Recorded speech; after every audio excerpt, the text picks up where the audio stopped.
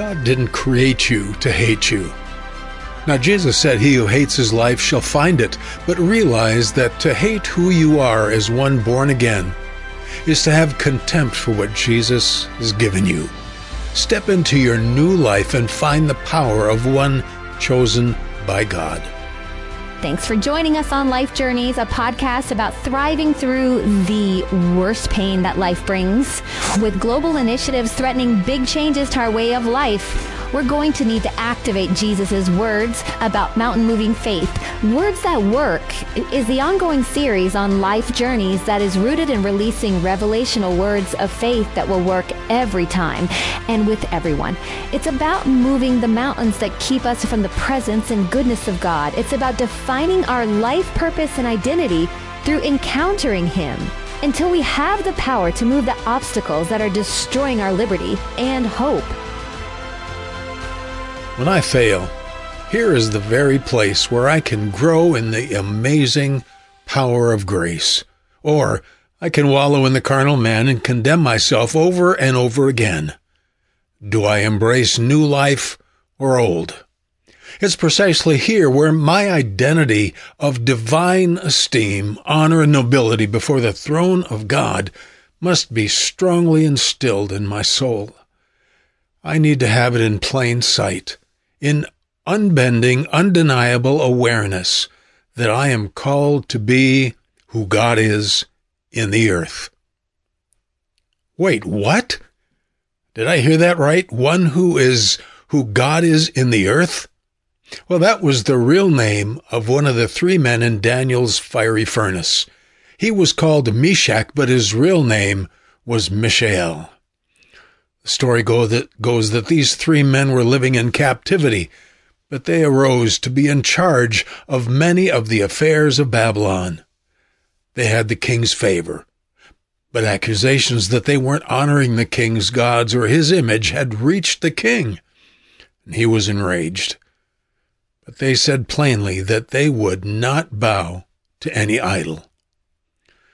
Now understand that it is in a fiery furnace where our identity is proven. To embrace the dignity that God gives us comes from a season often of deep brokenness in the fear of the Lord, until arrogance has been drowned in the dark places of humbling and repentance. Our identity in Christ comes by revelation in the valleys of conviction and surrender. This is the place Christianity must come to in America. It's the place where the hardness of the way comes to challenge us all. In hardship, we can become the princes of God, or only be fair weather servants. Will we act like mere carnal men when the spirit of the Egyptians of old, which is the sin nature, rises to assault us in battle? It's here that we must not release our hold on the divine honor that God has given us. Even when the sin nature symbolized in the Old Testament by the Egyptians is bearing down on us full force. When you're fighting with that same old weakness, remember who you are. When you lose your job, remember who you are. When you're fighting that disease, remember who you are. When your friends turn on you, when a loved one dies, when you can't sleep, remember who you are. When you're broke or tempted or alone in a crowd, remember who you are. Your circumstances should never determine who you are. Who you are should determine your response to those circumstances. Also, remember who Jesus is, and keep your eyes on Him, for He alone has given you a divine identity. We are called to be like Mishael, one who is what God is in the earth. We must know beyond a doubt that the dignity that God has given us has been conferred upon us by heaven itself. If nothing that's been done to you or by you can define you, then nothing can destroy who you are when you walk in that faith. Do you realize you have been called to confess, "I am in Christ. He is in me." In Christ, which is the most holy place before the throne of God, I am presented as perfect, blameless, and without spot. Now, I personally get bloodied every day by the stains of my carnal man, but I am sustained by my high priest, Jesus Christ. He presents me before God as one who is in him. I have his righteousness, his holiness, and his acceptance given to me to stand before the Father. I am hallowed in heaven and in the earth. And when the devil sees me, he sees Jesus by the work of redemption. Every place that my foot touches is holy ground. I have been made a man of God, of infinite purity as gold, fully tried in the fire of the altar. What I touch is to be hallowed in heaven and earth. All this is true solely by the priesthood of Jesus' work on the cross. But he ascended to heaven for me, and Scripture says I am seated in heavenly places in Christ Jesus. I am called to be a king and a priest with Christ, as you are. Since I didn't earn this standing, neither can anything in this world take it from me. There is nothing that man nor devil nor I can do to erase my identity as nobility in the sight of God and the angels, except my own rebellion and unbelief. When the darkness surely comes again, when the temper flares, the fears thunder around me, and when I feel the choking fingers of sorrow around my throat, I must begin to assault the enemy with a prayerful declaration of heaven surrounding me on my behalf for the glory of God. I will resist my old nature. I will announce the power of the Spirit and the presence of angels coming to lift up the life of Christ in me. I will not give in, give up, or yield. As the one who is what God is in the earth, I will believe that he will keep what I have committed to him. I am his, and he is for me. He will lead me in wisdom, patience, and courage to overcome. Have I arrived?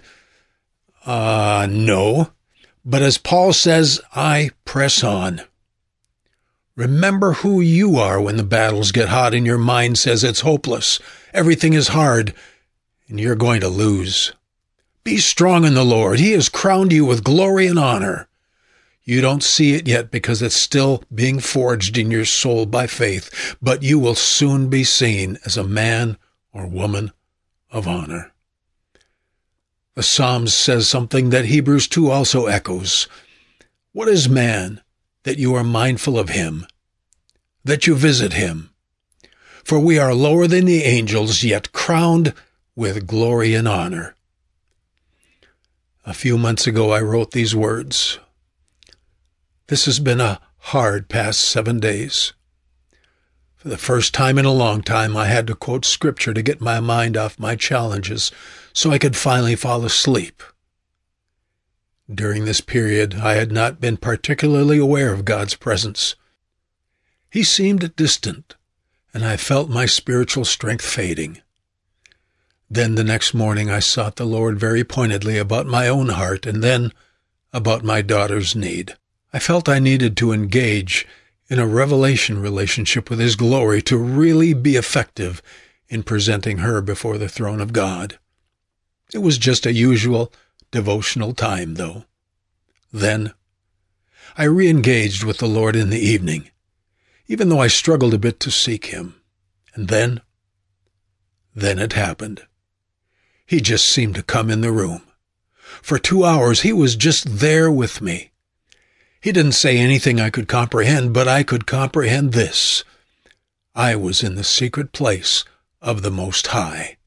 I was in the fortress of God. So I just sat with Him and worshiped and prayed. I brought my daughter before Him as if I had literally carried her in my arms and set her at His feet. God had just come into my den and sat with me. He visited with me just like Psalms 8:4 says. Who am I that God should visit me? How is it that the God who dances on the aurora borealis as it stretches from the night's horizon into eternity, and who superintends the nations and knows the thoughts of billions of people, would think of me? How is it that God would visit me like this? But this I know. God knew the cry of my heart for my daughter, and he came in to allow me these 2 hours so that her and I could be intimately present before the one who inhabits eternity beneath the rainbow of his glory. That's how I felt. We were in his gaze and had his full attention, and all was well. It was like many times before when he had visited me with no expectation or even asking him. He just showed up with such peace and power that nothing else mattered. It's hard to put into words. I was with the one who had kept my life and family all these years, and now I was wondering how the house was not glowing and lighting up the whole neighborhood. I almost wondered how no one else could know. And finally, I had to get up because it was bedtime. I didn't share anything with my wife until morning. It was just too intimate, too powerful. But I knew again how God just washes away every care and fear by his presence. This was his answer to my prayer. He came himself, and I have peace in this need. So the psalmist says, when I consider the heavens, what is man that thou art mindful of him? Think of it, billions of galaxies, housing trillions of planets, float silently through the space far beyond the peering eyes of science. What is this insignificant-looking creature called man who adorns the desert floor of the earth for a few short years and then he's gone forever? What is man in all of this that God should visit him? The psalmist says, you crowned me with glory and honor. You gave me dominion over all the works of your hands. The splendor of the night sky, which no man can begin to understand, is but a divine glimpse of the majesty with which God has adorned you and I. We are far more than mere evolving flesh and blood organisms that crept out of the swamp millions of years ago. We were created intentionally by divine love and power to be eternal, majestic creatures of infinite love and beauty. We are created to rule and reign with Christ over all of the creation of God, and he creates universes. Now, we don't see all things in subjection yet, but the Bible says we see Jesus crowned with glory and honor, but he was made perfect for us through suffering. Remember, we have been made in God's image.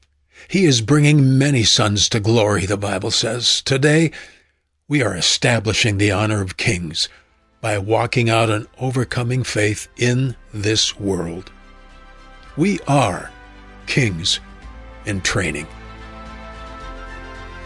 You can unlock the presence of God in your life. There are revelation principles that remove the mountains, keeping us from joy, hope, peace, and purpose when our world gets turned upside down.